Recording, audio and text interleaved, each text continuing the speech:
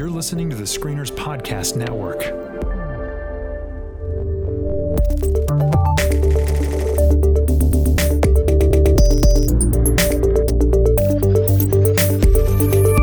Hey guys, and welcome back to another episode of the Next Trek podcast. Of course, Star Trek Discovery is off the air, and so for the next several weeks, we're going to be doing something a little bit different, and I'm very excited to be able to do it. It's going to be time for our Geek Card Check.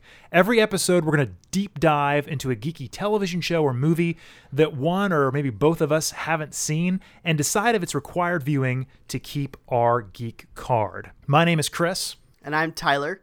And with us this week, we've got a guest from our sister podcast, the Screeners Podcast. This is Daniel Howitt, my brother. Daniel, how you doing? I'm doing great. Happy to be here. Excellent. Well, like Chris said, we are getting ready to dive into a geeky movie. We spent a lot of time talking during the last few weeks and trying to decide where do we start with this. And so Chris and I sat down. We had a long talk, and we made a list of movies from kind of this top 100 list that we came across. I don't remember where that was from. And we just kind of made a list of the movies that we hadn't seen. Neither of us had seen before. And from that, we picked four. We picked Brazil. We picked Westworld. And actually, at this point, I forget the other two. Under the Skin, I think, was another one. And we sent it out to you, Twitter. And it was a battle pretty solidly between Brazil and Westworld. And ultimately, Westworld came out on top. So that's what we're gonna talk about today. And it was by a nose too. It was like by one or two votes at the very end that Westworld came out. I gotta say, I was keeping my eye on that. I was really rooting for Brazil. Yeah. I thought it was gonna pull ahead and win, and then Westworld just came from nowhere. Something. I don't know, man. Westworld was way behind at first, and then there was like a vocal minority that was just chanting Westworld. It was really weird. So neither of you guys have seen Brazil, for the record? No, neither of us have seen Brazil. Oh, have man. you? Yeah. I know, and that's something that we was very excited about. Is like I feel like Westworld is Westworld, but I thought Brazil would definitely be because this looks so weird. Right. And anyway, we're gonna have to make that happen at some point in the near future. It's still on the list. It's definitely, that doesn't mean it's got eliminated. It's just it'll be on the next round maybe, or maybe one of us just chooses it to get that conversation, because it's one of those movies that's always been out there, and I just see weird screenshots from it. And yeah. I don't even know. I have no clue what it's even about.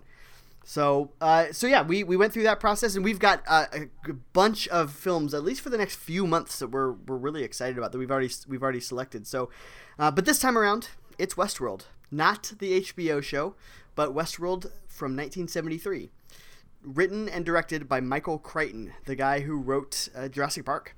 Which you can sort of see some seeds of that in this movie, which I think we'll talk about.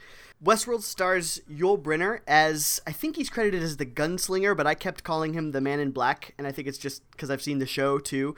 So all of my notes have the Man in Black does this or does that. So Yul Brynner is him, and I love Yul Brynner. James Brolin is there as John, and Richard Benjamin is Peter. And you might think James Brolin is Christian Bale here, but oh my gosh, I thought the same thing. It's James Brolin. Oh yeah, I actually looked up. I was like, are they related? It was uncanny. And as for the female characters that are in this film, they are all, I think, just sex robots. So that's really all that I found. So really, really solid feminist film that Daphne. we have. Oh my gosh. This movie. Okay, we'll get into it. So let's just go around really quickly. What does each one of us think? Chris, what do you think? Brief overview. Do you watch this? Is this a geek movie? What do you think? Right, that's a good question. I honestly feel as though you could probably skip this movie and you'll be all right. Here's the reason why I'd say that, and it hurts my heart to say this. You're about to make Twitter real mad. I know, I am, and that's okay. I'm all right. I feel this way. Here's the reason why I feel like I can say this fairly safely, is that Michael Crichton, both the writer and directed this film, like we already mentioned. This is definitely like his rough draft of Jurassic Park, and it is the plot of this movie is super simplistic. There isn't much there. I mean, whatever you think of. If you look at the poster and you see a killer robot on the poster, you pretty much have written the plot of this film. There's not really a whole lot past the fact that there are killer robots and people in a park, and craziness and chaos ensues. In parts of this movie, it is really, really interesting. I would say that my biggest issue with this movie is just the pacing. And maybe it's just in 1973, that's the way it was. And the pacing and the tone of this movie is just really strange. Like 1 minute, there'll be some ultra violence happening, like somebody gets shot and blood's going everywhere. And then the next moment, there's like this crazy whimsical music, and there's a bar fight sequence that happens. It's just like 5 minutes of like slow motion of people like going over railings and through windows and stuff. Guzzling a bottle of whiskey. Guzzling just whiskey, everybody looking at whiskey and giving a shrug and then taking a huge chug of whiskey. It's just it's whimsical at times, it's serious at times, it wants to be scary, and I don't think it really does a great job of balancing that stuff. That being said, it's not a long movie. It's like an hour and 20 minutes long, so it isn't like insufferable like some of these older sci-fi movies, like Star Trek the Motion Picture. Wow. Just sit on something for days, it feels like, and it's just boring. This movie is never boring. I would say it's definitely weird and strange, but it's never boring. So I would say you could probably skip it and you'll be fine, but if you watch it, you might laugh and have some good times. All right. Yeah, I have some thoughts on that. Daniel, what do you think? Are you in agreement with Chris? If you're going to be a geek, can you get rid of this? Can you skip it? Well, so can you be a geek having not watched this movie? I think absolutely. I don't think this is one of those essential movies at all. I think I'm in agreement with Chris there. I do think, though, as a movie, I think I'm more positive than Chris. Not a lot. I don't love this movie, but I liked it. I thought it was good overall. I think going into it, I definitely had bias against it. For sure, I thought it's 1973. A lot of times movies, that are 45 years old and that are about technology feel super, super dated. And there are definitely moments of that, no doubt about it. But I was kind of surprised at how overall, like, the technology of the movie kind of held up. In some ways, that really surprised me. There were no times where I was like kind of laughing at the way it was all handled, and I was actually really surprised at, in a lot of ways, not plot wise, but in feel and in some of the way things happened, how similar it was to the Westworld TV show. I was actually very surprised. That's by true. That is very true. I honestly thought, before I put it in, I told my wife, I was like, I think this is going to be nothing like the TV show, and I was totally wrong. Yeah. So I don't disagree with Chris. I think it's plenty slow at times. The plot is insanely simple, which is funny if you've watched the TV show when it's insanely complex. Yes. But overall, there's some things I really like. So I like it. Don't love it. Yeah. All right. Well, I think I'm somewhere in between you two, but I think there are some things I really couldn't stand. I think it felt to me like an episode of the original series of Star Trek. In so many ways, it's these people go down to this caricature of a place, of a time or something like that. So it's the crew goes to the Old West, the crew goes to Rome. In fact, they've been to all three of those places in the original series: Rome, the West, and medieval Europe. It's the sets that everybody had available at the time. It really is, and that's this. I did some reading into this film, and I don't know if this is the right place to talk about it, but I guess we're going to. This film was made for $1.25 million. It actually originally they were only going to give him, I think, $800,000 or $600,000 to make it, something like that. And but they couldn't get anybody to star in it, and so they basically added another $400,000 just to pay for James Brolin and I think Richard Alexander, because Yul Brynner only cost $75,000 because he needed some quick cash, basically. And so wow, really? Yeah, it's crazy. So I'm looking at this here. I didn't have it in my notes, but I'm seeing it here. $250,000 of the budget was paid to the cast, so that brings us down to $1 million. $400,000 was paid to the crew, and so $600,000 only was for everything else. And so Wow. they only used standing sets that they could find, except for the Mojave Desert, which they filmed some bits of it in. But otherwise, it was sound stages, the MGM backlot, and the Harold Lloyd estate for the Roman Gardens, and that's about it. Yeah, it looks like it. Right? It really does. Yes. I have seen every one of those sets in 10 different movies, right? And that lends itself to, oddly, it lends itself to something I think that they were even going for, right? Like I agree. I was just to say that actually might not be a bad thing because it's supposed to look like a set or not real. You know what I mean? Yeah, you think of Disney World or you think of any of these other places, they have, Tomorrowland. They have these Main Street USA that are caricatures of theoretical places. So they're not supposed to be completely real. So I actually weirdly think it works. All of the rest of that, however, and even the special effects. Yul Brynner with the acid in his face, that's maybe a spoiler. You might cut that out. But some of the effects aren't even that crazy. However, just about everything else, I could not stand the acting other than Yul Brynner himself. And he doesn't have a lot to do, but I love his like menacing minimalism. But yeah, it's so in some ways I'm really up on the film. I think some of it is great, and then some of it is almost unwatchably bad. It's very weird.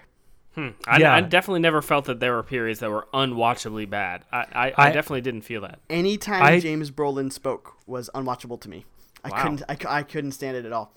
I just totally disagree with you. I think actually it reminded me a lot of. Now I feel like I was a little bit too negative in what I was saying. What I was saying is that like, when we ask the question, do you have to watch this to be a geek? I don't think you need to, but I really enjoy like old Bond films. Oh man, me too. And this, the moment, because I don't know, I do have that bias in my head is when it's an old movie, I'm probably not going to like it as much. I like the new shiny thing. And to be honest with you, like as soon as this movie started, I kind of got sucked in. I like the beginning of this movie where it's just like this, like television interviews to like set up the world. Good. And the aspect ratio is different. I thought that was really kind of a clever way to kind of draw you into the story. I think even as you were just saying, all these little things they did make the movie more charming. You know what I mean? It almost becomes, you appreciate it more when you hear those stories. So I think it is definitely worth watching. Yeah. I just don't know that it's required watching. Yeah, I agree. And there were some things that felt really good for the time, like the pixelated view for the robot's vision. That was really cool. That was the first time that that digital. Let me look it up here. Something like the first time a digital image had been used to process photography to pixelate it. Wow. Yeah. So Michael, and it looks great. It does look good. Especially, it's very much like Predator. Like that's the thing I was going to say is like there are a lot of things in here that were definitely firsts. And like that, like the Predator vision or whatever that you would say. And this is, the way that Yul Brynner walks. Yes. Oh, that was so good. Is very, I don't know I'm guessing people had done that before, but it felt very much like Terminator. Yes. It's just very, sorry, go ahead. No, you keep going. I'll add to that in a sec. No, it felt very much like, he had thought in terms of, okay, I'm a robot. I have a task to complete. And then, I don't want to ruin anything because we're still kind of in spoiler-free mode, but like the third time that we see him, he's definitely different than the first two times we've seen him. And I was like, I actually really appreciated that. You could tell that there's a glint in his eye. The kind of the eyes was interesting too, like the metallic eyes. Yes. Was pretty neat too. I liked that those little subtleties. They're really cool. Yeah, just exactly what you said. Both James Cameron has specifically said he modeled the Terminator on on Yul Brynner's walk, and even the idea of the vision and stuff like that. And John Carpenter said he modeled Michael Myers on kind of the indestructibility of Yul Brynner's character. So that's cool. Yeah. So this is we're sort of infringing upon what we're about to talk about, but I do like what we're saying here that this. and I think I sounded very negative too. I think there are moments that are really that I really still don't like, but for the world building and the things that they were trying to do, and that the DNA of the current Westworld, which is amazing, is firmly rooted in this film. Yeah, totally. So let's push forward, and Chris, why don't you take it away? Absolutely. Okay, so our geek card. Let's talk about our geek card. There are 5 things that we talked about before we started recording. We may change these things, but 5 kind of touchstones, 5 hole punches that we feel like are necessary in order for a film to really be deemed, a necessity, to be lifted up into the pantheon of great geekdom. And so the 5 kind of check marks that we're going to talk about are overall quality of the film, uniqueness to geek, or unique to geek, as we like to say. Does it stand the test of time? So is it enduring? And the overall cultural, long-lasting impact of this film. So I think we're going to start in that order. Let's talk about the very beginning. We've done a little bit of this, but let's talk about the overall quality of the filmmaking to begin. Like, there are some geek films that are it's just mastery. We look at things like Star Wars. Of course, we all can agree that still stands up, even though it's an old film. This was shot, I think, 5 years before Star Wars. Star Wars came out in 1977. So, this is earlier than Star Wars. But still, you watch something from the 70s like Star Wars, and it still holds up today. Does the quality of the filmmaking, the craftsmanship of the cinematography, all that stuff, does it hold up today? So let's talk about that hole punch first, and then we'll move on to the next one. So, Tyler, what say you? What do you think about the overall? I think we've already touched on this a little bit, but what do you think of the overall just kind of filmmaking of Westworld? Well, yeah, like you said, we've mentioned some of that before. I really like the beginning of it, like you said, where it's a unique introduction to the concept of the Westworld. It begins with a promo, essentially, for the park, right? Yes. And it reminded me actually of Charlie and the Chocolate Factory. I guess the movie is Willy Wonka and the Chocolate Factory, right? Even though I don't think they introduced it that way. That movie is cut with these, television reporters talking to people who are looking for the Wonka candy, and for some reason that reminded me of it. Got it. We're in this fantastical world, but they're saying, you, viewer, are in the real world. Come visit ours, and I really liked that. So a lot of the things that really stuck out to me that I thought were great were world building type of things, and I think that's especially important when in filmmaking is you have got to bring us into the world and make us feel that it is a legitimate place, that it's something we can go visit. And I think he does that well, but it's uneven enough that it's clear that it's a first time director, where the bar fight was way too long. It was really, really too long. And then there were some things of the chase with Yul Brynner, the Man in Black, chasing Pete. There's some shots that just went on way too long. He's walking way too long or something like that. But yeah, so some of the unevenness, I'd say, is it impacts the quality a bit. Yeah. Okay. No, I'm with you on a lot of that. Daniel, what about you? How do you feel about the filmmaking overall? Yeah, I mean, I've kind of said most of my thoughts on the film as a whole, but I definitely think it mostly holds up. I think it's funny that Michael Crichton is a acclaimed novelist, because I think the story of this film is the weakest point, right? I think the ideas and the world building hold up really well, and I think a lot of the filmmaking techniques are really special. Like we already talked about, the kind of robot vision, kind of some of the direction of the actors is really interesting.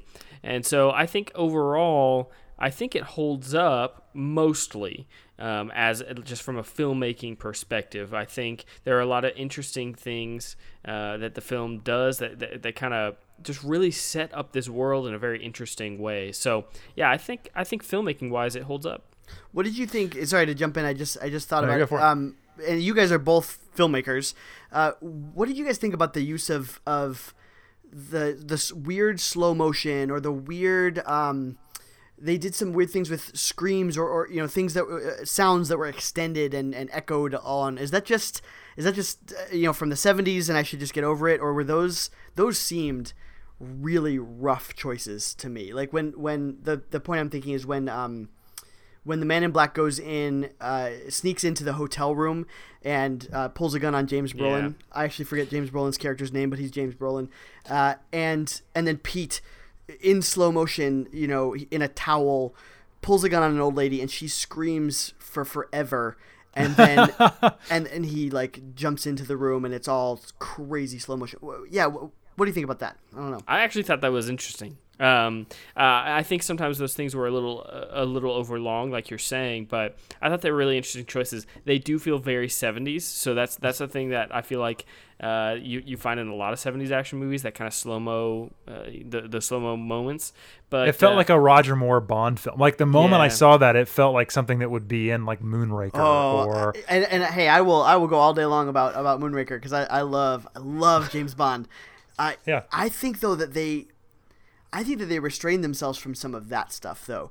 Like I don't know. Maybe it's just bumped with me. I just mean more the filmmaking itself. Sure. The like you were saying, Daniel, like a lot of this is just kind of extending tension, especially in the scene that you're describing. I thought it was really quite cool. I like same. I know this is a weird thing to say, but like he just looked cool, like the towel, and like he was willing to kick down that door, and I don't know. I thought that was kind of cool, and also very unexpected, I guess, for me to see Yul Brynner go down so fast at the beginning. I was like, wait a minute, is that?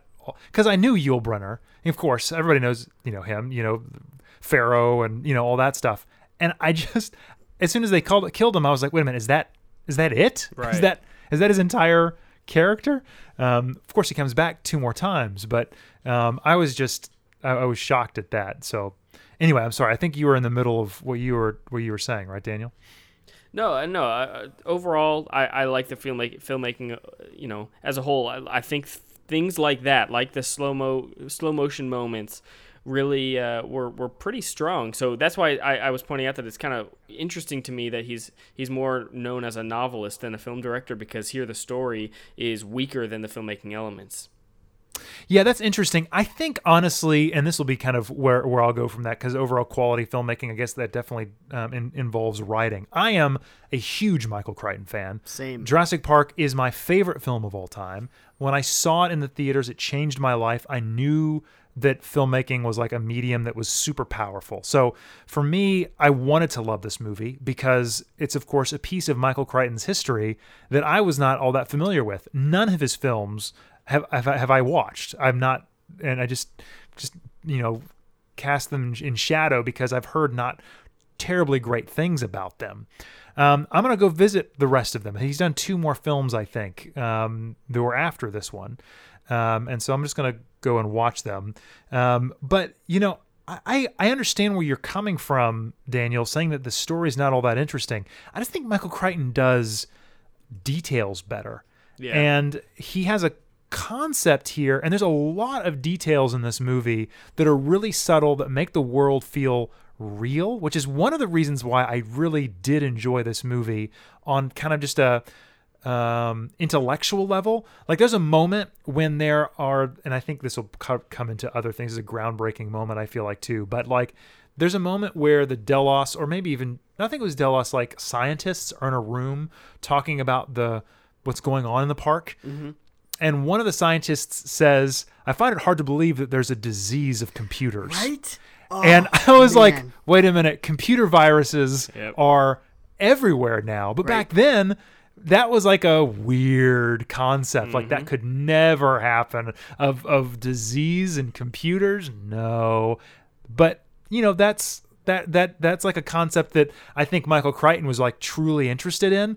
And if you were reading it on the page, I think it would be much more rich and interesting. He would have explained to you exactly how it worked on the page. Exactly, right. Exactly. But here it's just got to throw it away, and I feel like maybe he was just in a little bit over his head. Like I think he's better at concepts and storytelling, and when he combines that with actually directing, I think it doesn't come across as well as it does in the hands of other better directors, and of course never as good as Steven Spielberg. That's why when those two got together and did Jurassic Park, it was like nothing else. Man, come on. And it was dinosaurs too, so that makes a huge difference. But anyway, so I honestly think overall the filmmaking is not bad at all. If you're okay with understanding where this is coming from, and you should when you sit down and watch this, understand it's a 1973 film. I think it's actually really well made, and it stands up pretty well. It does a good job to draw you in. I really do think so. All right, anything else on overall quality of we need to talk about the music. Oh, yeah. I forgot about that. It is garbage. Garbage. I was just thinking, I'm done being negative. No, yeah. So that's the only thing about this film that I actually hate. Towards the end, especially, it was just making this slamming noise over and over and over for like 2 minutes straight. It was getting on my nerves so much. And I think some of it, I really tried to look at why that was the choice, because I love film scores. It's what I almost exclusively listen to, especially while I'm working. And at first, I was actually pretty intrigued by it when they first introduced Yul Brynner as he's going to pursue them a bit. It actually largely matched up with his steps. It's this like chunk, chunk, chunk, chunk thing. But it matched up largely with Yul Brynner's steps, and I thought, oh, that's great. It's this intense pursuit music that matches with this, just plodding along bad guy who's chasing them. And then it kept going for 20 more minutes. So it didn't work. Yeah. Yeah. I mean, once the synth pops in there at the end, and it's just like that derm over and over and over again, especially when what's the main character's name? Richard Benjamin. Pete. Pete. He jumps in like down into the hole. Oh, yeah. That's when it was the worst. That's when it was worst. Yeah, and Yul Brynner's just walking through Roman world, and you're just watching him walk for like 2 minutes, and you're just like, okay. Yep. I get it, guy. I get it. He's following him. I get it, guys. I really do. I know I'm supposed to be intense. It's supposed to be intense. I get it, guys. Thank you. But then also the music in that bar fight is just it's so whimsical. All of a sudden, like that was the thing that I had the biggest problem with overall in this movie is just the tone. Like that's the problem. Is it just felt like it didn't know. Is it a horror movie? Yeah. Are we supposed to be scared? Is it a action adventure movie? Is it a hard sci-fi film trying to give these sci-fi, ideas? You know what I mean? Is it what is it? What is the movie trying to be? And I don't think it ever actually nails any of it. I think it just always is just kind of really super clunky. And the music is supposed to tell you how you feel, which is unfortunate. And the music's not all that great. You know what I mean? Yeah. That is my biggest issue with it. It just felt a little overbearing and trying to tell you how you should feel. And of course, too. And I thought about this later.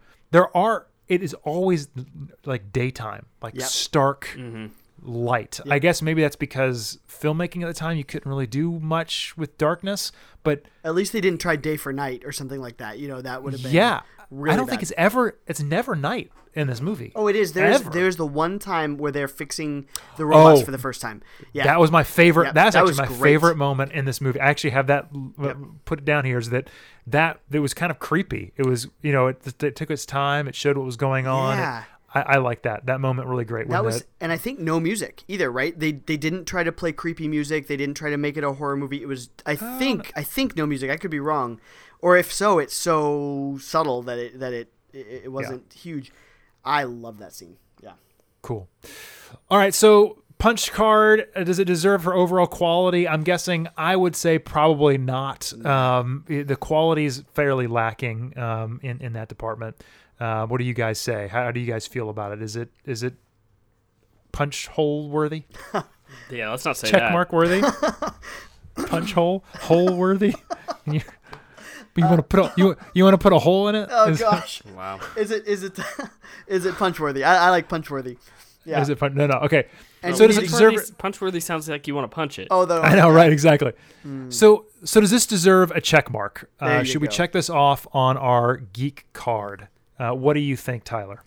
I'm gonna say no. It really does try. I would like to say he's trying, but it's a first. He's a first-time director, and that's not always.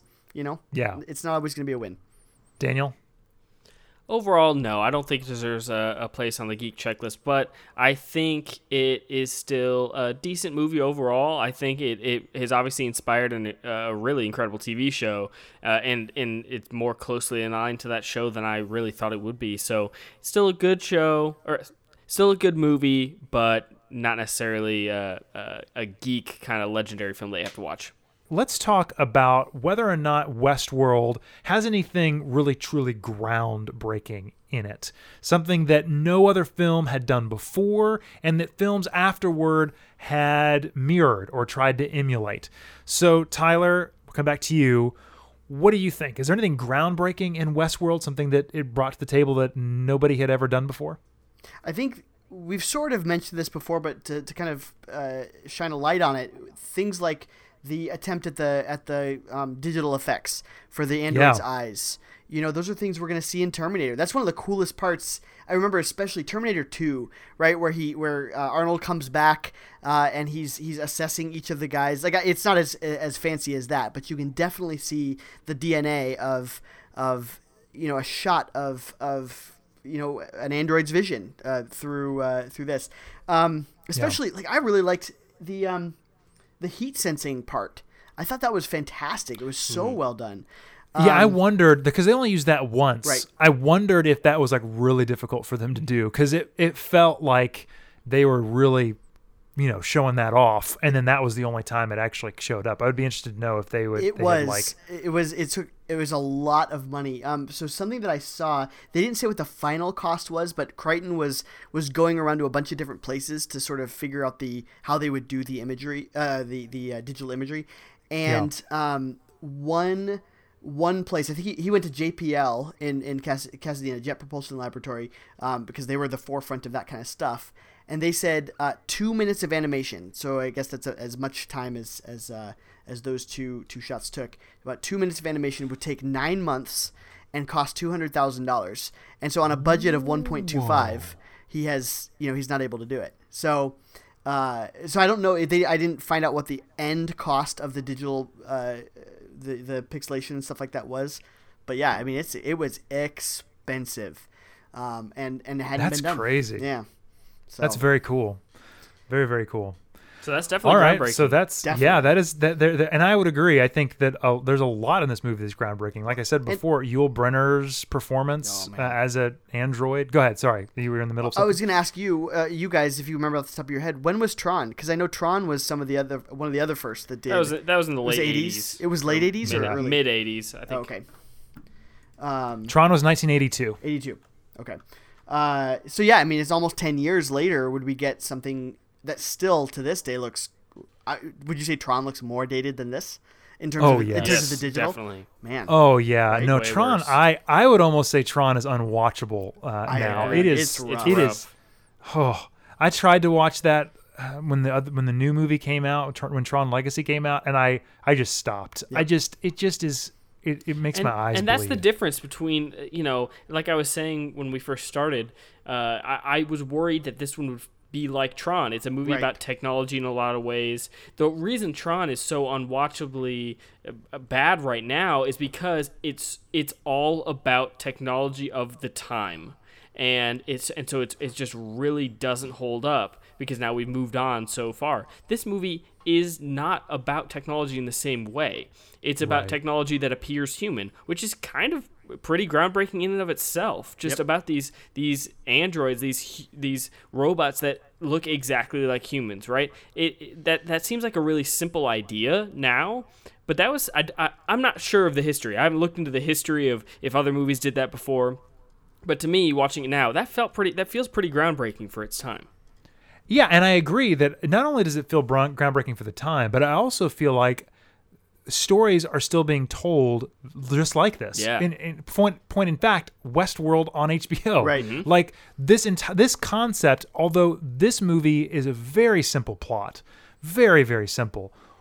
What it doesn't dive into is the AI of the characters. And what I was thinking was, like, while I was watching this movie, is that this plot feels very simple, but it could actually be happening in the Westworld television show. Right. Like this, like, like a couple of, whatever. It felt very strange to me to be watching this and thinking, well, actually, this could fit very nicely into the events of the television show. Because there's a moment where this happens and, these other people wouldn't be aware of it. And it's much more simplistic, obviously. The storytelling is not nearly as complex or nuanced. The performances are not nearly that way either.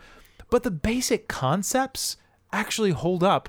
What did you say, 40 years later? 45, I think. 45, right? Yeah. That's insanity, guys. Yeah. To think that is. So that's a pretty big deal. That it does that. I think that is fairly groundbreaking, and it does some really cool stuff, no doubt. So while we're on that, I think it kind of bleeds directly into, like, what do you think the cultural impact of this show was? I had not seen this movie. Had you guys seen this film before you watched it? Nope. No, I don't think. So why? And let's say this. Have you guys watched the Westworld television show on HBO? Yes. I have watched one season of it. I have not caught up. Okay. So my question to you is, why didn't you watch the movie? Like, what was stopping you from watching? Because, I mean, that's the question to me is that, like, I had watched the television show, really enjoyed it, but I never felt it would be necessary or even interesting for me to watch this movie. How did you guys feel about it? So the reason I haven't watched it before, and I don't know if we're going to talk about something like this more later, but Yeah. I don't feel that this movie has a major place in our culture. I think if it weren't for the show Westworld, we would definitely not be reviewing this movie right now. Isn't that odd though? Like, Yeah. because not only is there an HBO television show on it, right, and which is in its third. It's finished its third second season. Second season, right? It's about to be in its third. So that's a big deal. But also, the writer and director is a pretty famous guy, right? Jurassic Park. Mm-hmm. Yep. You know what I mean? Like, so isn't it just odd though that it isn't at least better known or watched or talked about? Even in the last 3 years, I get the idea that it wasn't known before that, but even now, I still felt like, even though it was back in our cultural zeitgeist, even now I didn't feel like it was necessary for me to watch. It's weird. I think this is something that's going to come up more with the more movies that we do with this. This is one that I could, and maybe it's just because I know Michael Crichton's work so well. I love his books, and I love the other movies that have been made on it. I could BS my way through a conversation about Westworld because I know of it. And so for me, at least, that's my measure of its cultural impact is I know of it. I know what it's about. I knew what it was before the show. I don't think I did. I'm not sure that I didn't? did, honestly. Yeah. Yeah, isn't that weird? That's weird. I feel like for some reason that it just feels like an odd hole in cinematic history, because this movie is not bad. Like, Right. I genuinely, the reason why I didn't do it is because I thought the movie was going to be bad, and I respected Michael Crichton, and I didn't want my view of him to be tarnished by a terrible movie that I thought this was going to be. And it's not a terrible movie. It's not great. It's, like I already said, it's got pacing issues. It's definitely not the best, whatever, even, a sci-fi movie in the 70s. Of course not. But it is still odd, though, when I think, like, what are really great movies that came out in the 70s that are sci-fi films? We've got, like, Alien, right? Yep. Close. That's 79. We've got Close Encounters. So Star Wars. Star Wars. Star Like, Trek. what are, Star Trek. Star Trek: The Motion Picture was 79. Star Trek was, was it? Yep. Motion picture was 79? So for me, I think the reason why it doesn't have a heavy place in our culture is that it's not amazing.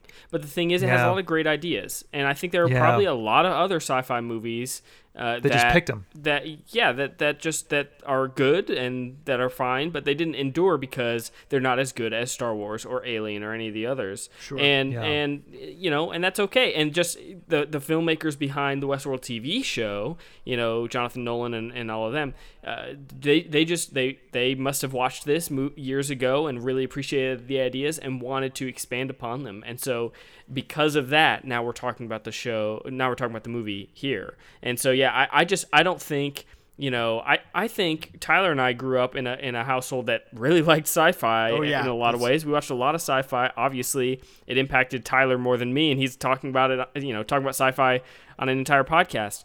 And this isn't a movie that we watched. I bet you that's where I heard of it. I bet you Dad watched it, and I never watched this as a kid. Nor did I. But I bet you Dad mentioned it or something like that. But I also read Michael Crichton, so maybe there's also just that. Yeah. Yeah. So I just don't think it was good enough to kind of stand out as a classic. Sure.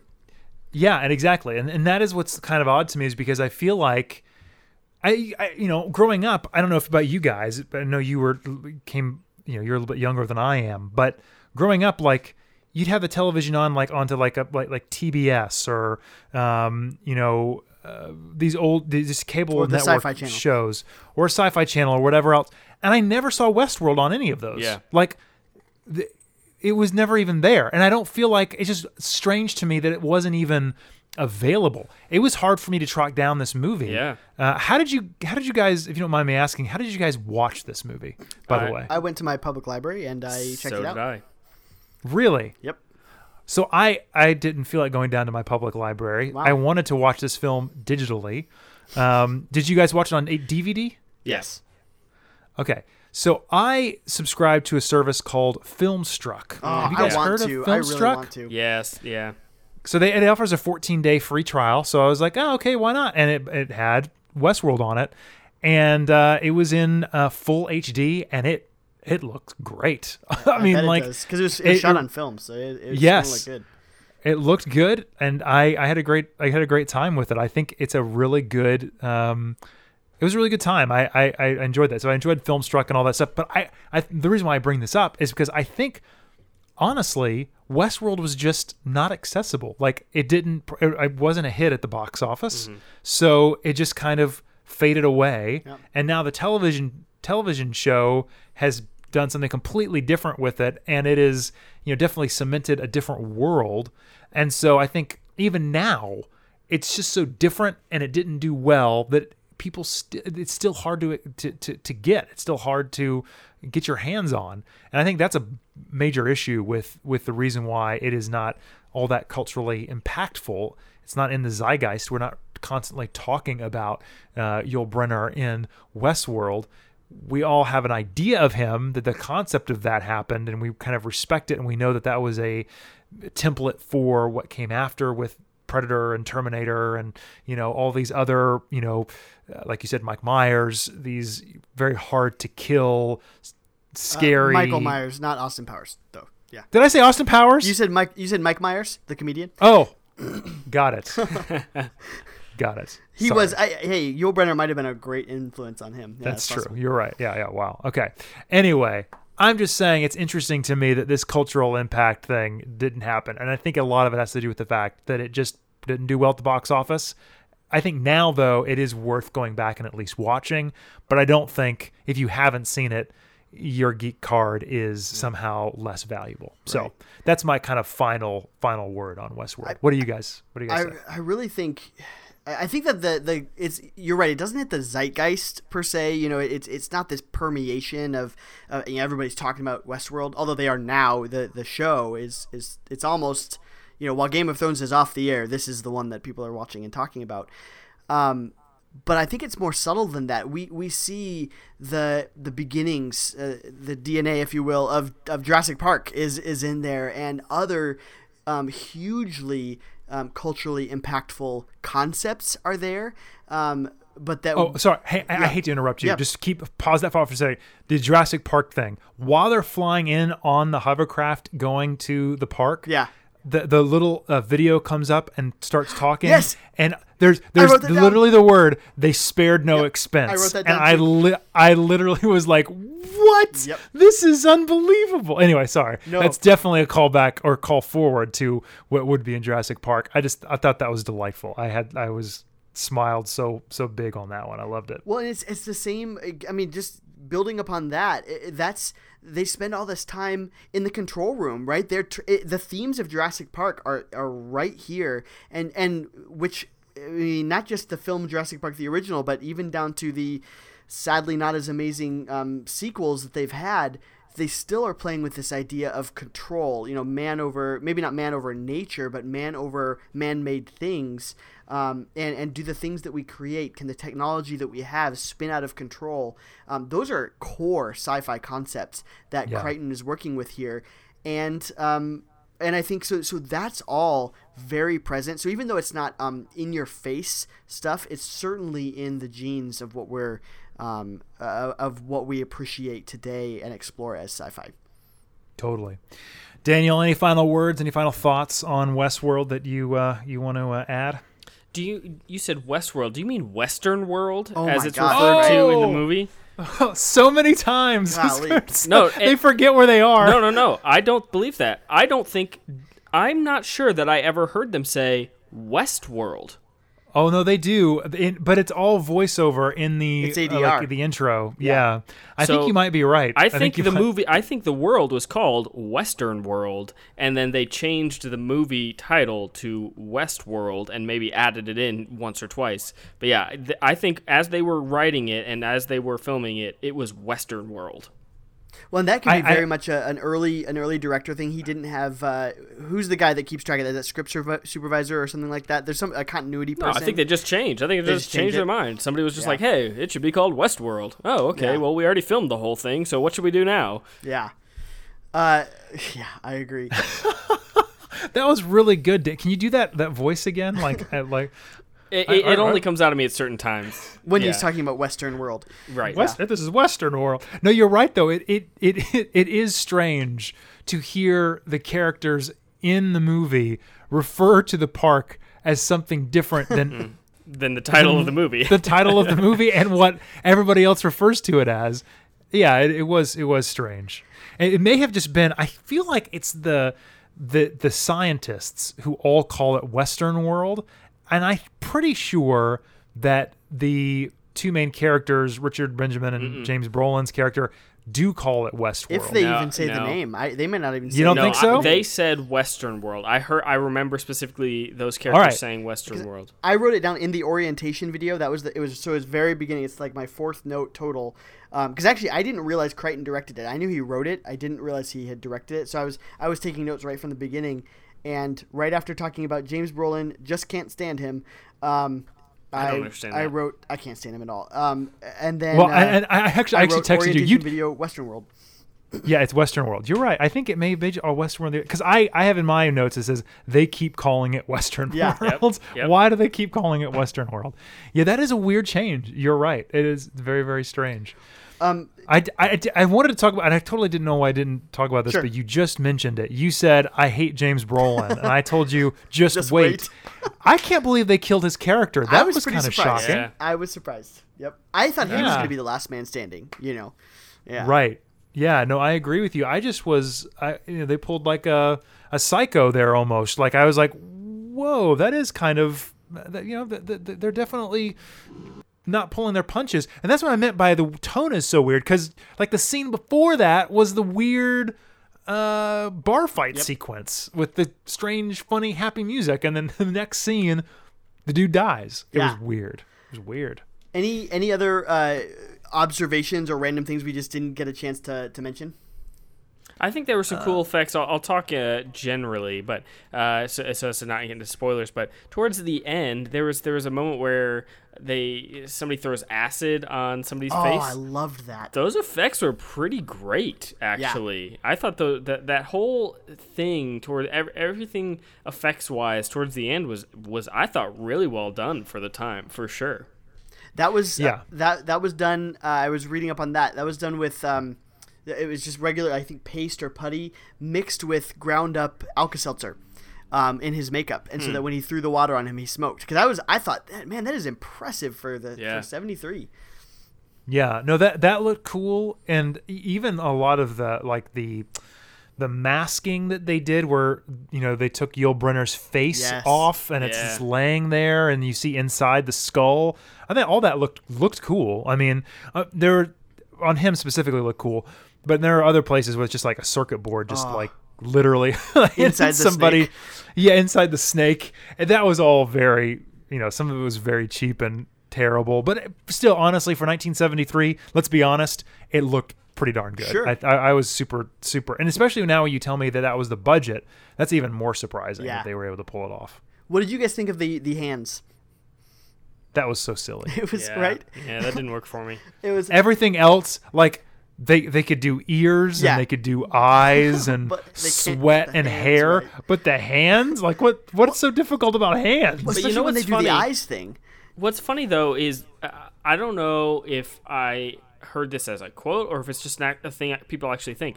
I have heard people say that exact thing about like fully CGI characters. Like when you're talking about like the Polar Express or, a lot of Robert Zemeckis type stuff, where they're trying to be almost photorealistic. And I've heard people say that exact thing. They can't get the hands right.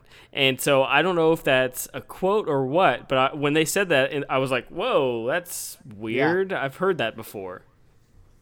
Okay. For me, it's usually the eyes. But yeah. Yeah, I feel like I just feel like it's, as far as like the most difficult thing to pull off, the hands is just a silly thing to say. I the agree. Worst. I agree, and I think it was silly in the movie, but I've heard people say that exact thing before. I know, but you think that's the worst part of the animation? Like the faces and the eyes and the expressions are better than the hands? I don't know. I'm just saying. I've heard people say it, Chris. Heard people say it. You've heard people say that? People. Them. They. People. Those people. I think this is a bunch of baloney. I don't believe. I need you to show me. Find him a quote, proof. Daniel. I think I found that completely silly, especially the way that they showed that the hands were not well done. They looked like Big Bird's legs. Yes. That's right. It was so weird. It just looked like the creases were on the wrong side. I was like, just flip those suckers over and those hands would look great. Oh, you put the gloves on the wrong hands. Oh, it's so weird. We also have a Star Trek crossover. Majel Barrett. Majel Barrett's there, right? We've got Nurse Christine Chapel and Loxana Troy playing a whore. It's great. And playing a whore. And the sound of the ship, too. I first recognized her voice before anything else. And when I heard her voice, I was like, computer? Yeah, what? Same. Yeah, that was cool. Yep, that was very cool. And just as I'm looking through other stuff here, there is 10 minutes of adult material cut out of this to make it PG-13. Or PG, I mean. So this could have this could have been the Westworld we know and love. There was 10 minutes of adult material cut out. That's hilarious. Yeah, but they don't say it makes perfect sense. Right? Oh, because that scene, like where they go into the he goes up with a prostitute, was one of the most awkward love scenes. It was so bad. Ever seen in a movie. Oh, it was so bad. Oh, it was bad. But yeah, and there is the TV cut. I was looking at this because you were talking about not being able to find it, maybe being accessible. There was a TV cut that was released in '76. That was longer than the original one. There were more chases. What? There was a so the lady that he pulls off the wall at the end that turns out to be an android. He gives her water and she smokes. So apparently they can drink whiskey and other things like that, but they can't drink water. Yeah, that was stupid too. Yeah, that was really dumb. She was supposed. We'd never seen her before, had we? I was trying to think. Was she somebody we had seen? So there was a longer scene. She had been tortured on a rack, which is why she had been left there, and that he found her. So apparently there's a whole rack scene that's been cut out that was in this TV cut. So they filmed a bunch of other stuff that wasn't in there. Interesting. But weird. Anyway, so okay, end of all of this. Yeah. Where are we? We've said yes. We've said there's things we like. We've said there's cultural impact. There's some groundbreaking stuff. There's some not great filmmaking. Where are we on this in the end? I don't believe that this movie belongs on a greatest sci-fi films of all time list or greatest geek list. I think it's a very solid movie. I like it overall, but yeah, it doesn't belong on any sorts of those lists. Yeah, I'm in full agreement with you there. I think it's interesting. It definitely changed the game. I think Michael Crichton has a lot of really interesting ideas that are kind of incubating still in this film and come out in their full fruition much later on in his career. I think this is a good kind of first step, and it's interesting, especially, from being a fan of the genre and of The Man. But I think that overall this movie doesn't really need to be watched in order to, for you to appreciate, what came after or what came before it. I think it's just kind of it's an unfortunate, I don't want to say mediocre, but it kind of is just middle of the road, and it's okay. If you want to watch it, great, but I don't think your geek cred goes down if you tell me I haven't seen Westworld. Yeah, I agree. I say agree. Go watch the show. Go watch the series. These totally, concepts yes. are way better developed, and I mean, they're groundbreaking today. I love them. But credit where credit's due. Yes. More ideas than I thought Yes. were originated in the film, not the Truth. TV show. I really thought the TV show would be something totally different. And so I was very, very impressed because a lot of the ideas are fascinating. Yeah, and there are even like full sequences when they first come to the park and they brought into that room and they have to pick their clothes. And when the movie started, the first thing I thought was these characters, James Brolin and whatever the other guy's name is. Pete. I was like, well, that reminds me of Jimmy Simpson and Yes. whatever the other guy's name is. I can't remember the other Yeah. guy. But I was like, wow, that I don't think that was accidental. I think that was a callback to the It's film. pretty for solidly sure. the pilot. I mean, that opening part is largely. Well, it's the second episode. But yes, second episode. I agree. Yeah. The first episode, you think the other guy is a That's right. Cyclops, whatever yes, Cyclops James is. Marsden. James Marsden. Yes. James Marsden's I character forgot is, about that. and then it's the second episode you're actually introduced to the brothers. Wow, I completely forgot about that. Yeah, I need Yeah. to get caught up in the show again. Yep. Well- No, I love Westworld. I love it, and I think this movie does a good job, like I said before, of incubating those ideas. Yeah. But and the show does a good job of mirroring them and respecting them, but taking it to a new level, no doubt. Yeah. Well, so where we go from here? In 2 weeks, we're gonna come back and we're gonna be watching another show and another show. We're gonna be watching another movie. And Chris, this time you've got one for me. I do. As we were going through this list, you had your eyebrows firmly raised and said, "I can't believe you haven't seen this." So what is it? Well, honestly, we're looking for off the beaten path films and stuff that maybe people wouldn't necessarily consider to be on the list of like must watches, like Westworld. And in that grouping of movies is a film that is kind of near and dear to my heart. I really enjoyed, and you said you hadn't seen it, and that is Starship Troopers. Paul Verhoeven? Yeah, Paul Verhoeven's sci-fi film he did in the 90s. I just really, I had a good time with that movie. It is campy, it's silly, but it's a lot of fun, and I can't wait to talk about it. So if you are listening to this and you haven't seen Starship Troopers, or even if you have, watch it again and kind of enjoy that experience with us, because I can't wait to talk about it. Yeah, and during the week, we'll give you some opportunities on social media to interact with us, to tell us why. Why is this, especially me? Hey, I have not seen it. I've gone a long time without seeing Starship Troopers. But again, like we sort of said with Westworld, I could really BS my way through a conversation on Starship Troopers because I know all about it. It is so big in the cultural, at least in the sci-fi cultural landscape. So I'm excited to see it. I have kind of high expectations, so I hope I'm not disappointed. But yeah, let us know your thoughts, everybody. We're as always at The Next Trek on Twitter. Daniel, where are you? Where can you be found? You can find me on Twitter at HowitDK. You can also find, like we already said, on my main show, the Screeners Podcast, and I occasionally write for the film site Next Best Picture. Excellent. Well, as always, guys, we'll see you in a couple of weeks. Live long and prosper.